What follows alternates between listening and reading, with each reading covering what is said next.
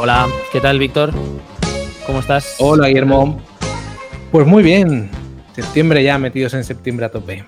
¿Qué tal tú? Sí. La vuelta, el verano y la vuelta del verano. El verano, es que yo no sé por qué tengo el verano asociado a vacaciones y hace tanto tiempo que se ha roto esa... O sea, Esa unión. sí, yo creo que desde que terminé no sé si el instituto, porque alguna siempre queda por ahí colgando para septiembre, pero como que aún sigo pensando, bueno, acaba el verano, qué lástima las vacaciones y ya no me acuerdo el día de vacaciones último que tuve, que fue creo como en julio. No sé, estoy muy cansado y aún no he empezado el curso, Víctor. ¿Qué tal estás tú? Pues también hice vacaciones muy pronto y he pasado igual una semana un poco como de cansancio, pero ahora estoy como que con mucho curro, pero de momento como con el tanque lleno. Ya veremos cuánto dura. A ver. Pero Bueno, sí, pero lo típico un poco pues de la ilusión de comprar los lápices nuevos, los cuadernos y ese tipo de cosas. Es bueno, lo que toca. está guay. A ver, en realidad te digo que estoy un poco cansado porque ahora hablamos un poco Sí, en de la parte historias que de pero charco resumen mensual. Este verano ha sido como una, no sé, una cascada de movidas a nivel profesional pues que han sido imparables y que hacen que me sienta más pesado de lo que sería lo habitual, ¿no? sí, Que es normalmente normal. las vacaciones de verano te suelen llegar, te suelen llevar como en esa fluidez de que o estás tú de vacaciones o los clientes están de vacaciones o los empleados están de vacaciones, ¿no? Como que vas ahí alternando el relevo del relax y llega septiembre un poquito más intenso. En este caso, ha sido un verano un poquito más convulso. No sé, si quieres te cuento un poco ahí a piñón algunos... Sí, bueno, yo ya que lo sé que ha sido intenso y lo está llevando muy bien, hombre. Pero ahora nos cuentas, para la gente que nos está escuchando, decir, esto no es el comienzo de la tercera temporada como tal. Este Uy, capítulo igual lo podemos llamar Calentando motores o Calentando al Pingüino. Vamos a hablar un poco de qué planteamos para la tercera temporada de Haciendo Cosas. Hablaremos un poco de, pues eso, un charco de en qué charcos nos hemos metido o en qué charcos nos han metido en algunos casos o en qué charco queremos salir de otros. Y ya pasaremos a grabar con los plus solamente, pues daremos un poco de, bueno, un poco no, totalmente transparencia de los ingresos que hemos generado con Haciendo Cosas este año y de las escuchas que hemos tenido y de un poco ideas que tenemos de cómo darle la vuelta al formato. Y ese es el menú de hoy para calentar motores, ahora que estamos todos en septiembre estirando o no, y ya está. Así que, Guillermo, ¿qué charco? ¿En qué charco en este caso te has metido, eh? No te has metido. sí, no he salido todavía, así que... Bueno, a ver, tengo como muchos frentes abiertos. El primero de todos, el más importante, es que salimos de la oficina donde estábamos y que entramos hace un año. Recuerdo un episodio de estos especiales en privado donde hablaba de cómo había sido el proceso de montar una sociedad con socios, con muchos socios y tal, que era un poco el resumen de lo que había sido la empresa que gestiona el coworking donde estábamos Sí. de cookies currando y que después de un año se ha ido todo a la porra, vamos a decirlo claro y mal. Pues porque ha habido un montón de desencadenantes desde el principio que han hecho que ese proyecto pues se estrellase, entre comillas, ¿no? El de gestionar un coworking y al mismo tiempo estar dentro como usuarios, gestores, bueno. Entonces eso ha supuesto que tenga que volver a currar durante un tiempo todavía impreciso desde casa.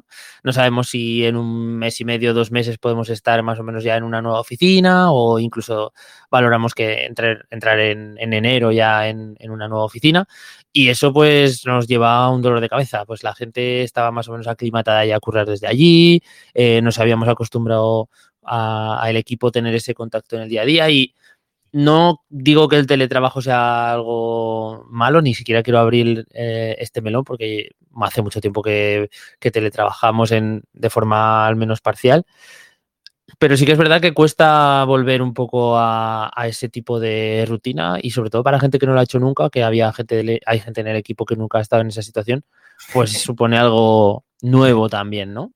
Sí, Eh, imagino que empezar complicado. Sí, Es como justo volvemos y justo nos toca quedarnos desde casa y tal. Se nos ha unido que un chico del equipo se va de la empresa, entonces tenemos un proceso de selección también abierto para integrar a alguien de PPC.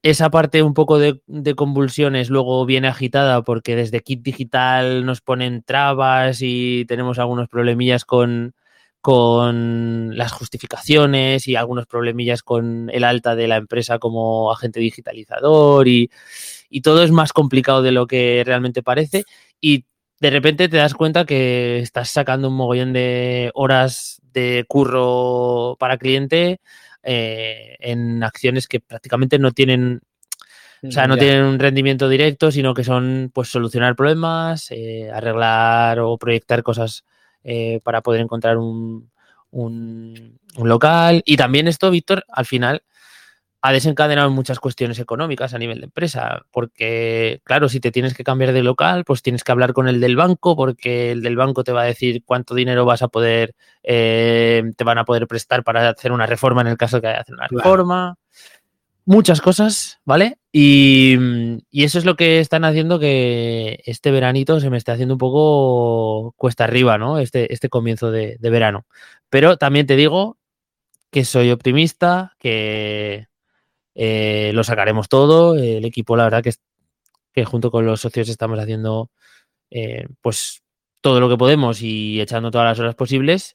Y al final, como todo, se sale y se encarrilan y se encauzan todos estos problemas. Pero en el momento cuando lo vives, ya lo hemos visto en alguna ocasión, que se puede hacer un poco exasperante, ¿no? Así que Claro. eso, Víctor, ¿tú qué tal? Cuéntame un poco algo más positivo, por favor, de tu Yo verano. estoy seguro que en unos pocos episodios nos contarás más historias, porque yo también sé de otras historias más, digamos, más lúdicas o más entretenidas. Y luego, pues al final que todo sale, lo que pasa que este tipo de trámites de, pues eso, lo que cuentas del kit digital y tal, jode mucho porque es lo típico que no te hace, que no es curro al final, que es que Sí. son, pues eso, burocracia y cosas que te caen, pero bueno, es lo que hay. Pues yo empezando a poner todo en marcha. La verdad que ha sido un verano bastante guay para hacer como replantear cosas y lo que pasa que la semana pasada me ha entrado un cliente nuevo bastante importante y voy a hacer la Wow. de apretar que creo que es una expresión que ya hemos usado en el podcast alguna vez, apretar el acordeón para ver si cabe todo y ya soltar el acordeón, ¿no? A ver un poco cómo Ujú. va. Entonces, bueno, de momento llevo unos días currando bastante, sacando también, esto me ha hecho plantearme la semana pasada todos los proyectos que tengo un poco en paralelo, pues ver un poco, calcular bien las horas que le puedo dedicar de verdad, tal, porque había hecho como una apuesta antes de que justo me entrara esto, como Mm. de darle un... o sea, de aumentar mucho, pues yo qué sé, la creación de contenido y ese tipo de cosas. Y he dicho, uff, ¿voy a llegar o no? Entonces, de momento lo voy a dejar como en stand-by una semana o dos, a ver cómo va, e Ujú. iremos viendo. Pero el aprendizaje, la moraleja, es que alentarme esto y mantener todo el curro habitual y ya haber engrasado un poco lo que es la generación de contenido pues para proyectos paralelos y demás, me he dado cuenta de que llevaba unos meses currando bastante tranquilón y que no me ha venido mal acelerar un Al poco. tran ¿no? Sí, como bueno, tal, no sé qué. Y la verdad es que he vuelto a tener por obligación que dedicarme como unas horas como de intentar ponerme muy en foco Mm. y sorprende cuando llevas un tiempo que, pues no lo sé, pues luego que el curro al final sale si estás enfocado, ¿no? Pero un poco esa reflexión de que yo no hubiera seguido igual si no me hubiera tenido la necesidad, ¿no? De decir, hostia, pues igual de vez en cuando hay que hacerse un planteamiento si no cambian tus cargas de trabajo, de decir, venga, pues voy a intentar ahora tener una tarde libre a la semana o una tarde más libre a la semana para ir ajustando y exigirnos un poco, porque, bueno, lo comentabas tú, al final teletrabajando, siendo freelance, tal, teniendo como proyectos propios que les puedes dar como 1000 vueltas, que nunca estás, que siempre puedes estar como Sí. mejorando cosas de estas, son como pozos de tiempo que estás muy a gusto en ellos y este tipo de cosas como que te hacen, va, bueno, pues esto lo haces y pasas a otra cosa y te pones en plan mucho más de ir sacando curro adelante y te das cuenta de que igual estabas un poco en brazos, llevabas un Sí, tiempo, pero bueno. Bueno, creo que joder, si se pudiera esto decidir, ¿no? El cuándo apretar y cuándo soltar y No, demás, ya, pero claro, claro, te claro. viene dado.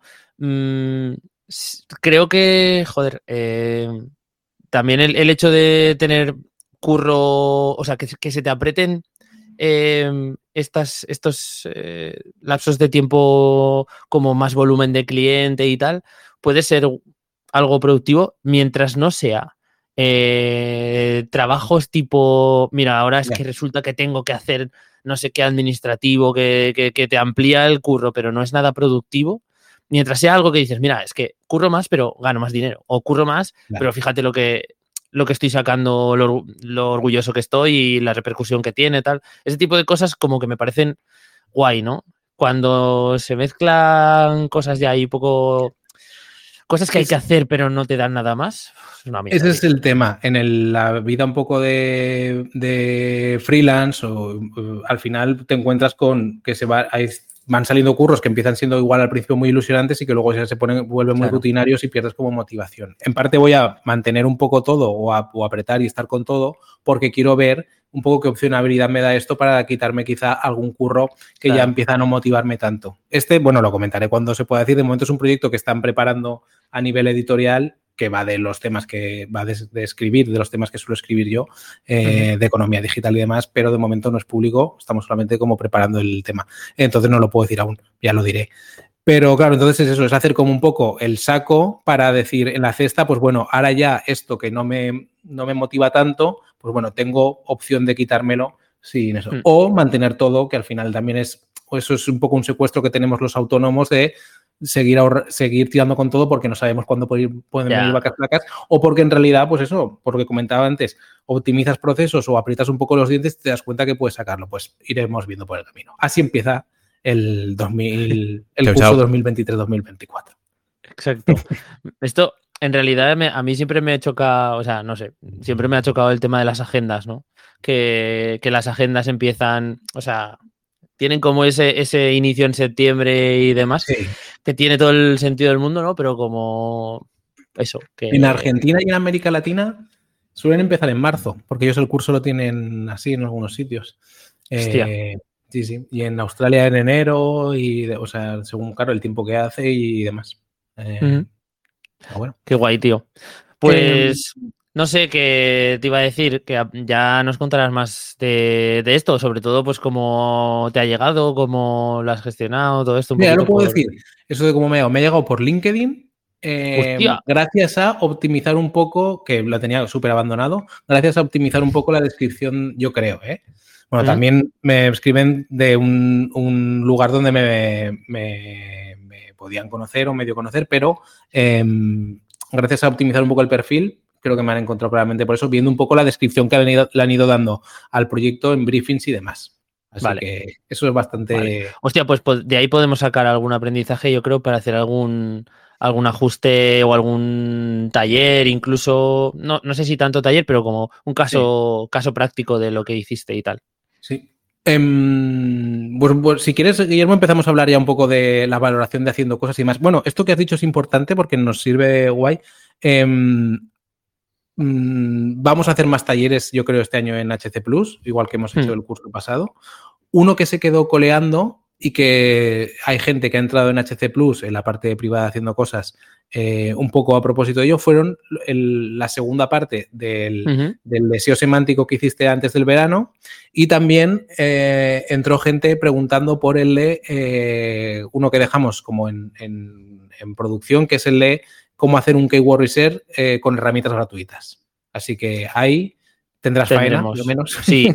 Además, últimamente es que prácticamente con todos los clientes que tenemos estrategia de contenidos, estoy ya adoptando esta forma de trabajar y la verdad que va bastante bien. Para el cliente le supone o sea, cuando le explicas que la mayoría de los posts tienen que tener una estructura y que esa estructura le ayuda a generar más contenido, que de algún modo orgánico les ayuda a enlazar entre ellos y demás, como que incluso dicen, hostia, pues no solamente va a ser bueno para el SEO, sino que a nivel de Sí. redacción y estructura y demás, les va guay. Así que sí, lo haremos. Y además, ahora tengo mucha documentación hecha de cómo explicarlo y demás, porque lo estoy explicando muchas Tengo que veces. contarte en próximos episodios más temas que he estado tocando también yo de contenido un poco con algunas estrategias y demás.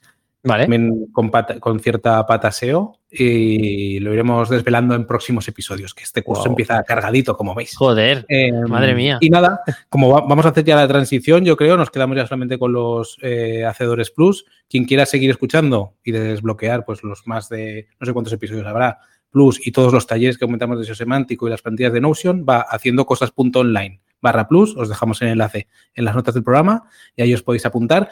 Y lo que podemos decir ya es que, bueno, te lo voy a comentar ahora, Guillermo, pero vamos a subir el precio. Porque algo que queremos probar también es, dentro de la propia comunidad y por aportar valor a la gente que está dentro de los Plus, pues ir probando con nuestro propio producto y con nuestros productos estrategias de pricing, o esto te quería comentar yo, hacer experimentos para que la gente también pueda sacar como conclusiones para aplicarlos. Entonces, bueno, lo que vamos a decir ya es que va a subir de precio próximamente, así que haciendo cosas.online/plus, y hay que se apunten, que está estupendo.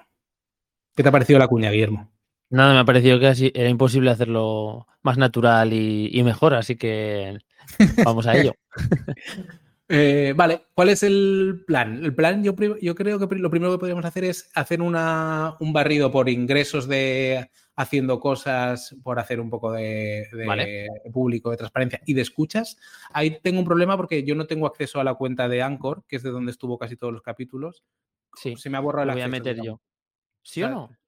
O sea, creo que está ligado. Lo que has escuchado hasta ahora es el adelanto de un capítulo exclusivo de HC+, Haciendo Más Cosas, la parte privada de Haciendo Cosas. Si quieres escuchar el capítulo completo, desbloquear un montón de audios exclusivos, talleres, plantillas de Notion y tener acceso a una comunidad donde hablamos en confianza de nuestros proyectos online, puedes ir haciendocosas.online/plus y ahí dentro nos vemos haciendo muchas más cosas. Tienes el enlace en las notas del programa.